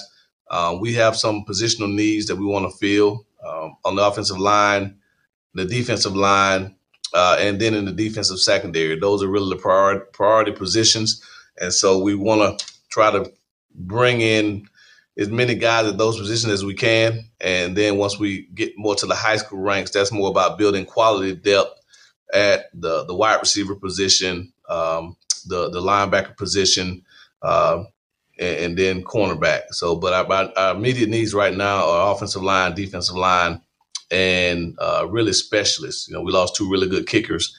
So we're in the process of trying to identify a potential kicker and punter that can maybe be here in the mid-year. Kofi. Coach. So really with the in the past year, we had running backs with a lot of size. They were basically power backs, but it seemed like it took a long time for us to get some explosive runs in our running game. So moving forward, I know we had some 4-star recruits. I know we have been looking out there. What are our efforts look like to be more explosive come 2023? Yeah, well, our wish list for the running back spot that we have is more of a dynamic runner. We still have Terrell Jennings returning as a power back. DeAndre Francis, who has some of that playmaking ability, will return as well. And, we anticipate getting some guys that didn't play this year eligible for next season. And so, but we are still looking for that dynamic home run threat, much like a Bishop Bonnet type runner. And there are some guys out there that we've identified, but again, it's making sure that we bring the right one to the House of Seven Hills. But you're definitely looking more for a lightning in the bottle type guy than maybe a big power back. Hey, Coach, so really, you mentioned in one of the – oh, go ahead, Kofi. Yeah, so really in the Florida Classic, and I want to say the last couple of games, we noticed the move to, I think in the 2-point conversion, Musa went under center. I think multiple times in the Florida Classic, Musa went under center. It seemed to open up some different things with the offense. Was that something that had been in the plan the whole time, or what made you all go to that particular move? Well, we try to save some things in the bag for the Classic, and so that was one of them to create some obvious run formations that we can maybe get some play action passes, take some shots down the field, and so we'll be a little bit more versatile this spring, and obviously that gives you a chance to experiment with a lot of things. Obviously, the one downside to going on the center is you do lose the element of the quarterback running. And so we want to, even though Moose is not quote unquote a dual threat guy, the threat of being able to pull the ball on his own read does create conflict for the defense. And so we're I come from a shotgun background, and we'll probably always be over 90% shotgun. But there are some opportunities to get up on the center to give the defense something else to prepare for.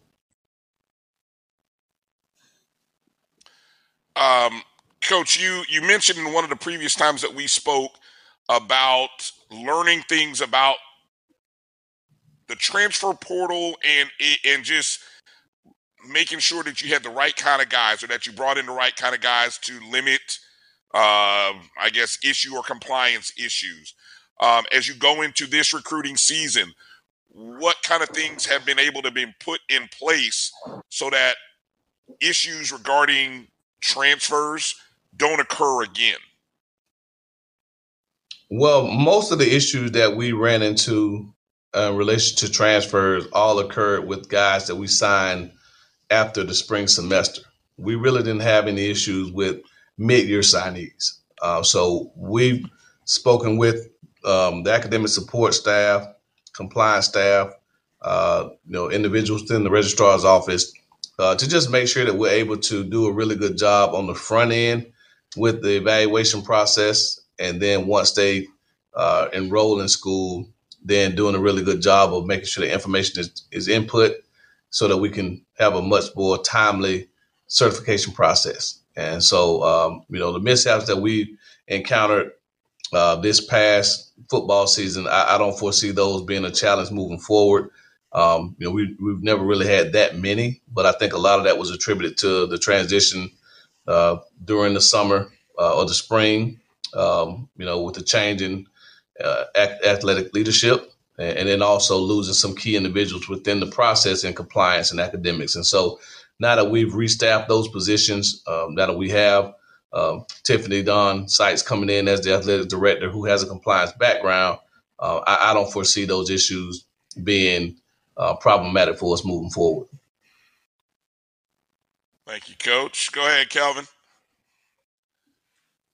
Coach, you lost a lot of you lost coaches close to the season last year, and you ended up coaching quarterbacks as well as being a head coach and I guess play calling and everything. And I know part of that had to do with the timing of everything. Do you plan to maintain that, or are you going to reshuffle some things? Have you thought about it yet in terms of your staff? Well, every year we evaluate where we are as a staff and what we can do to improve. This past season was the first season that we hired a full-time special teams coordinator that solely coaches special teams. And so when you do that, you remove one of the 10 positions to coach special teams. So that now leaves 9. Well, there are technically 5 offensive positions: quarterback, running back, wide receiver, tight end, offensive line. And then the way we break up our defense, there are really 5 defensive positions: defensive line, linebacker, nickelbacks, safeties, and corners. And so I've always been under the thought process to give the defense 5, because as a play caller, I'm a glorified offensive coach as well. And so bringing in Coach Davis, with 6, that only leaves 4 full-time coaches left. And so just having to decide which position we wouldn't designate a full-time coach to. But I've done that in the past. When I was at Prairie View for the first 3 years, I coached running backs the entire time. My first year here in 2018, I coached the quarterbacks. I brought Coach Black in 2019 and 2021, and he coached the quarterbacks. And then once he left to go with the Rams, I assumed the quarterback position again. So it's not something that I haven't done before. And so I'm comfortable with that. If we stick to the same blueprint as far as me coaching quarterbacks, and or whether I move to another position and then leave maybe the quarterbacks for someone to coach full time. But Jeremy's really comfortable with the setup that we have. He really likes the head coach and the primary play caller being his position coach. And so it's I think you'll see the same type of jump performance-wise in him that we saw in Ryan Stanley from 18 to 19. And if he has that type of meteoric jump, you're looking at a potential Walter Payton, award candidate in Jeremy Moussa. All right, quick follow-up with the quarterbacks then. Moussa had a very solid year. Really good year. What is the development like of those guys behind him? Do you see any separation happening, or what's your expectation for that group? Well, obviously you definitely want to build quality depth at every position. We were fortunate this year that Jeremy didn't go down with any type of injury. So, right now we have 4 guys competing for that backup role. Junior Miratovic wasn't able to compete this year. He had some things that he needed to complete, and he's on track to get those things done. So we anticipate him being ready to go this spring and hopefully in the fall. Cameron Sapp is a guy that took a few backup reps this past year. Ja'Cory Jordan, you saw him going in the Classic as a young guy, and then Trey Fisher, as a quarterback. So definitely want to continue to push those guys, develop them, and hopefully build some quality competition. Jeremy's the incumbent, but there's no guarantee that he'll take the first snap down in the Orange Blossom Classic this year. And so we do intend to sign at least one quarterback. So there will be healthy competition. Not sure if that guy will be a transfer, older guy, or whether it'll be a high school guy, but we will sign at least one quarterback, and he'll be in the fold as well. So definitely part of my responsibility as a quarterback coach is to develop the entire group and not just the starter. And so I definitely have my hands full this spring with the development of those other 4 guys. Kofi, go ahead. Coach. So really, obviously it's Christmas time, and I got 2 questions for you. So we want to know, what does the Christmas list look like for the FAMU football team? What should Santa bring Coach Simmons and the Mighty Rattlers? Man, if I had a wish list, I can get a Santa. Have you been naughty or nice? You're taking a long time. The thing is, there are a lot of things on that wish list, and I don't want to be too greedy. But obviously we want to continue to enhance. Yeah, we want to continue to enhance the brand. Recruiting is such a huge part of our program, and so we've done a really good job. Our coaches have done a really good job of attracting quality student athletes and getting them on campus. It's when they get here, we want to be able to show them things to close to seal the deal. And a lot of that is what they see here in Gallimore Powell. And so just continue renovations, upgrades. We're really space limited here as far as, meeting space,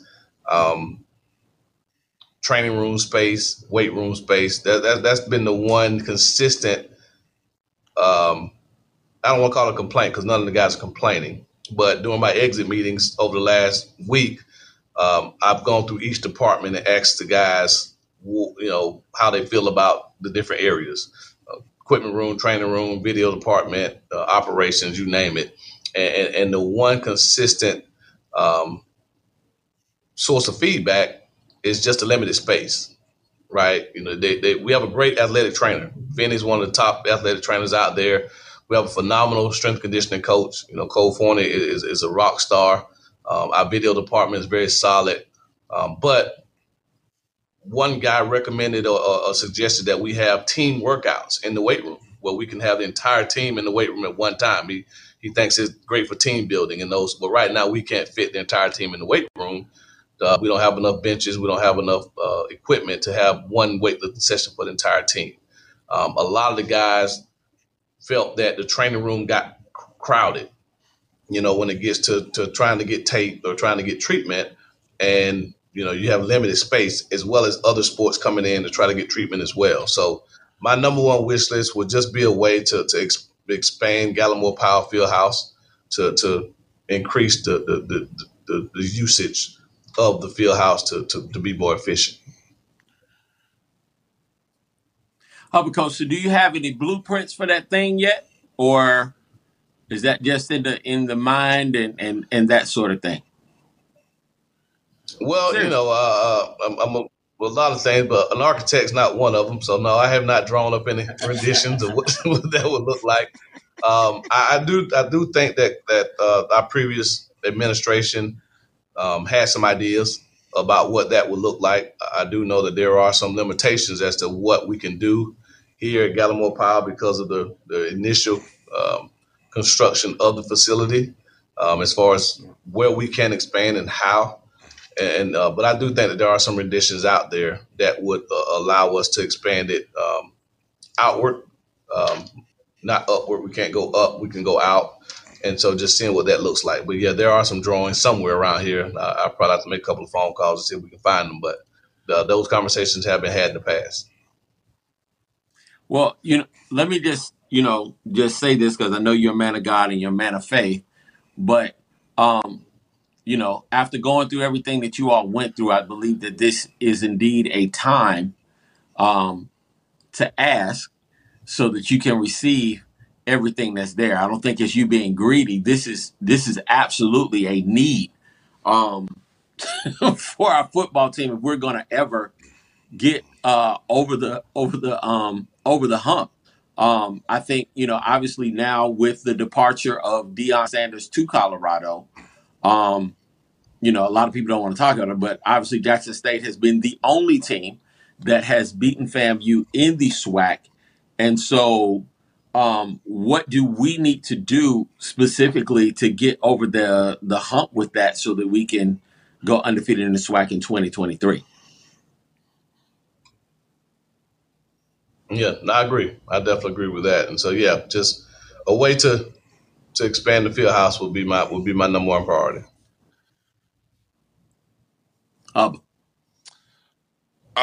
Coach, before we let you go, I got to ask because your name did come up as Coach Sanders has left Jackson State, heading to Colorado. So I'll ask the obvious question: and feel free to answer or not answer, but was an offer extended to you to join him on staff at the University of Colorado?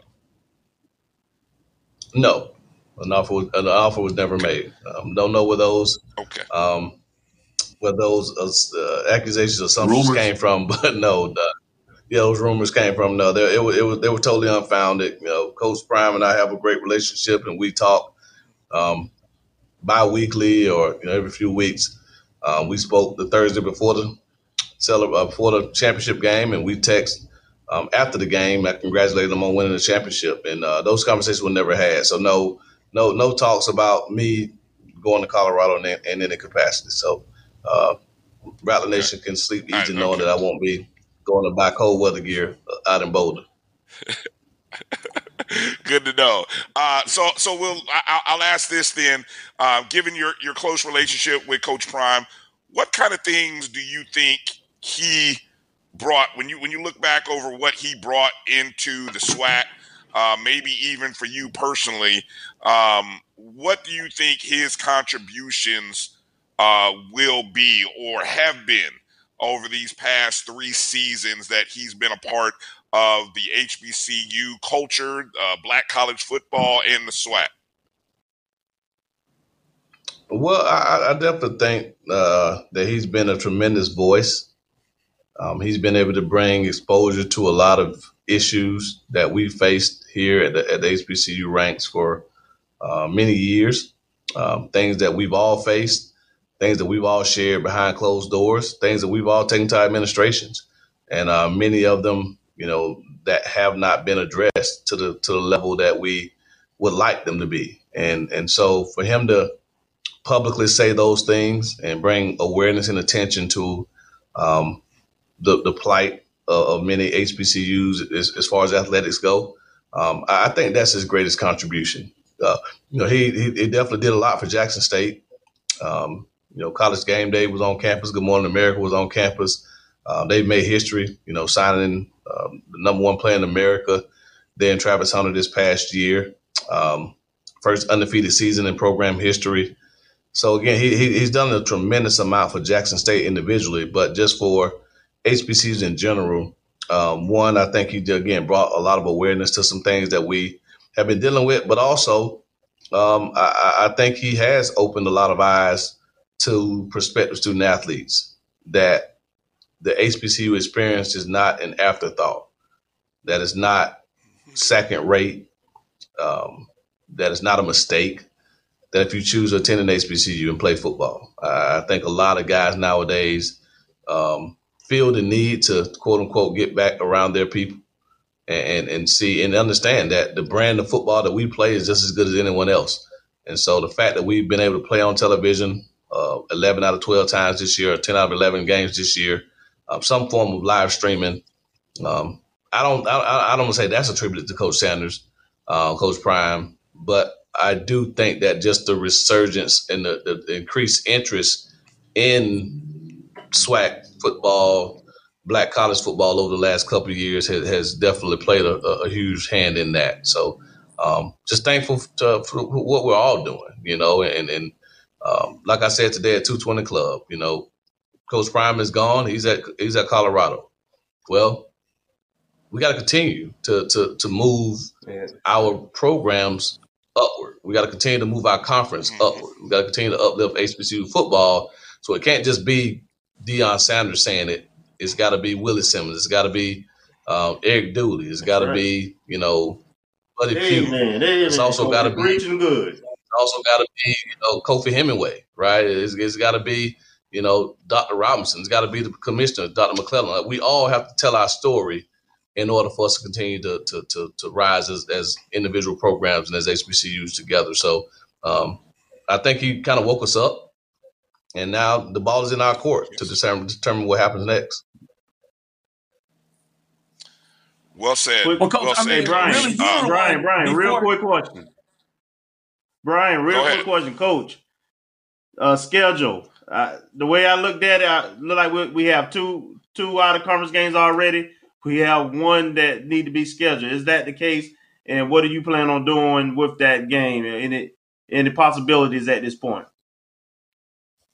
Yeah, we have one left to schedule. I spoke with interim AD Mike Smith today, and we have to circle back on that to determine how we fill that last spot. But yeah, we are in the talks about it, and we hope to have a resolution here within the next week, and so that we can complete our schedule and then get it out to the masses. Okay. What's the colors of the team, Coach? What's the colors of the team? The colors of the team. Oh, that we're trying to play? The colors of the team we going to fill the schedule with. Oh, well, no, I'm not sure yet. I'm not sure. There are some options out there. You know, there are 2 dates that we're really toying with. And so just trying to see what's in the best interest of the program overall. Obviously, we want to try to schedule favorably for our rivalries and for our fans, but also to make sure that we put our football team in the most advantageous position. And so one of the available dates is right in the middle of the season, which you would love to have a bye week smack in the middle of the season. The other date is the week before the Florida Classic.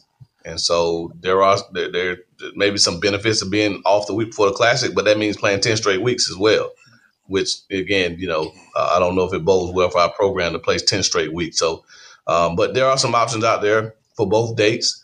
And we'll, again, as we get closer to next week, once we're able to really sit down and hammer all of those scenarios out, we'll be able to make a determination. But what colors are you thinking? I can tell you if you're warm or cold. Blue and gold. Blue and gold. Yeah. Is that Angie? Yeah. I know y'all would love that one, wouldn't you? Oh man, love that one. Orange and black. Who's that? Shanks? No, Shanks High School. Now we're not coming to brag. No, Mercer, man, Mercer. Man, look, yeah. Maybe. Coach, would you be up for? Let me ask, Coach, would you be interested in playing in? I know we have one contest right now, obviously in Miami, in that pro stadium. Would the prospect of playing another, say a non-conference opponent, in maybe say Jacksonville, would that be interesting or appealing? Not asking you to commit to anything, but just ask your opinion. I say old school. I'm under the train of thought that the more games we can have at Bragg, the better. I just, it's something about playing in your own home stadium. I do understand the value of classic games and, appealing to our fans in other places, but we got a 15-game home winning streak. I think that's for a reason. We play extremely good football here at Bragg. Our fans really enjoy being here. The band can always be here in Bragg. And so, again, I'm not opposed to classic games and traveling the team. But when you look at the fact that we already have a yearly commitment to the Florida Classic, we've kind of committed ourselves over the next few years to the Orange Blossom Classic there in Miami to start the season. If you have another classic, that's 3 games away from your campus, and 2 of those you're probably the home team.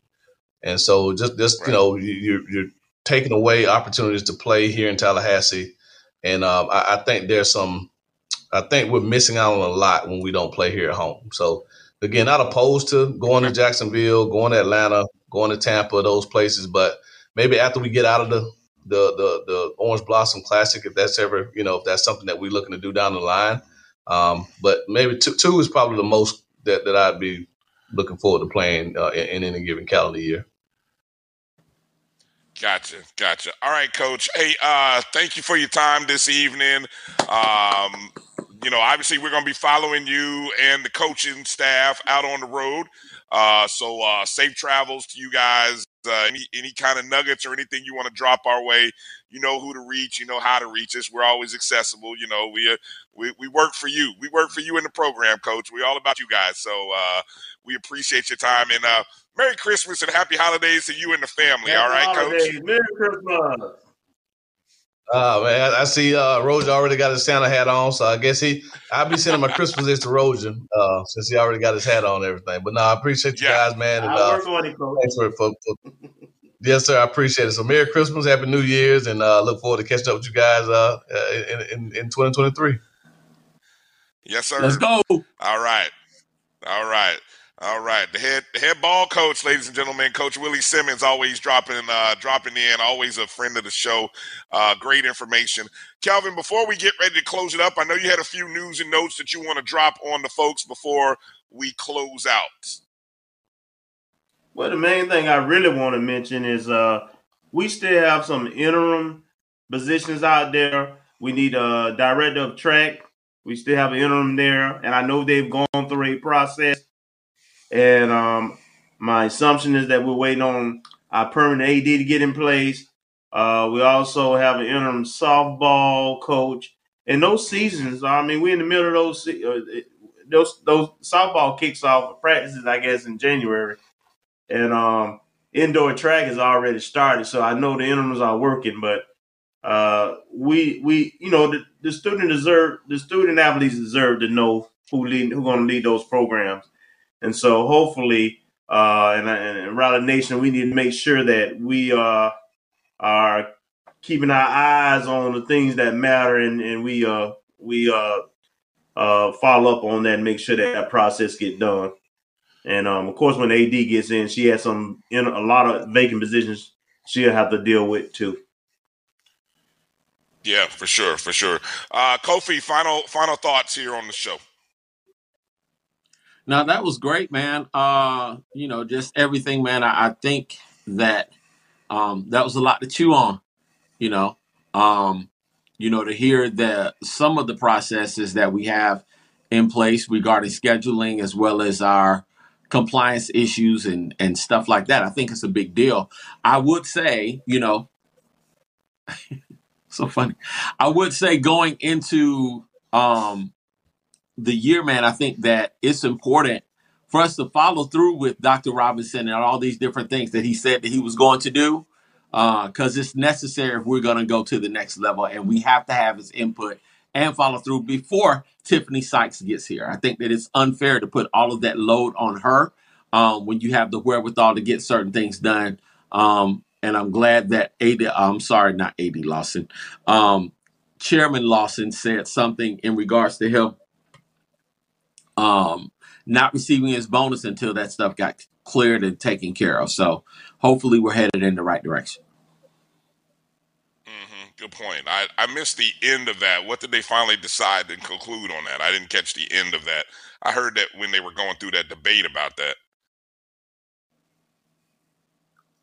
But I can't say exactly what they're gonna do, but it was just simple for me. I was good with them saying, at least acknowledging the fact that he don't need to get a bonus until he handles athletics, and that's key. Yep. Even though Chairman Lawson oversaw the whole thing, oversaw athletics, that was part of his assignment. So I'm kind of like, who's gonna check his tail, and put him in order, because that's what that's all about. But there you go.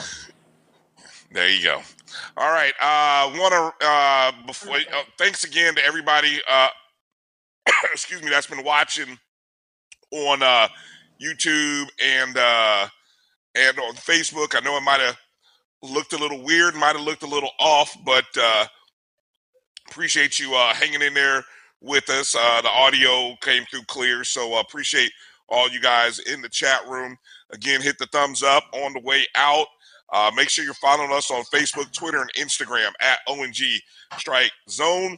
Go download the Jericho Broadcast Network's app on the Google Play and Apple App Store. And the audio version of this show will sound perfect. And you can listen to it via the BCSN Pod Zone. And you can go download the podcast. It'll be available in the morning, later tonight if you missed the first half of the show. With oh wow, somebody just dropped some interesting nuggets there about Vincent Dancy. That's interesting. But anyway, you can download the BCSN Pod Zone, Apple Podcast, nice. Google Podcast, Spotify, Amazon Music, all those places that you go and listen to podcasts. Go listen, BCSN Pod Zone. You can also donate to the show. You can do it right via a super chat right there in the YouTube feed, or you can drop it on Cash App. That's $MyJBN, MyBCSN. We are planning to do some big things in 2023 and need your support to help make it happen. So we appreciate you, Rattler Nation. Again, thanks to our guests, Reggie Thomas, for joining us, The Underdog. That's DAWG.com.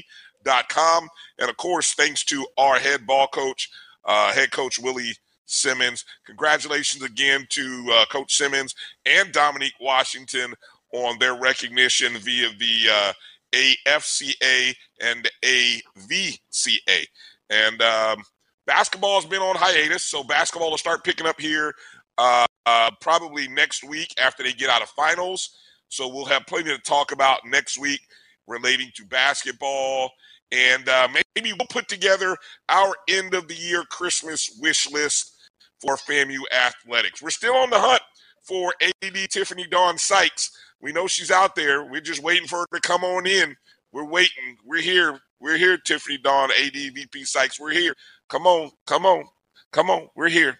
All right, that's going to do it for my guys, Kelvin, Kofi, for our producer, Mel. My name is Brian Fulford. You guys have been great. Make sure to spread some Christmas love, the Christmas spirit, and don't forget, Rattler Nation, to make sure to strike, and strike again. Peace out, everybody.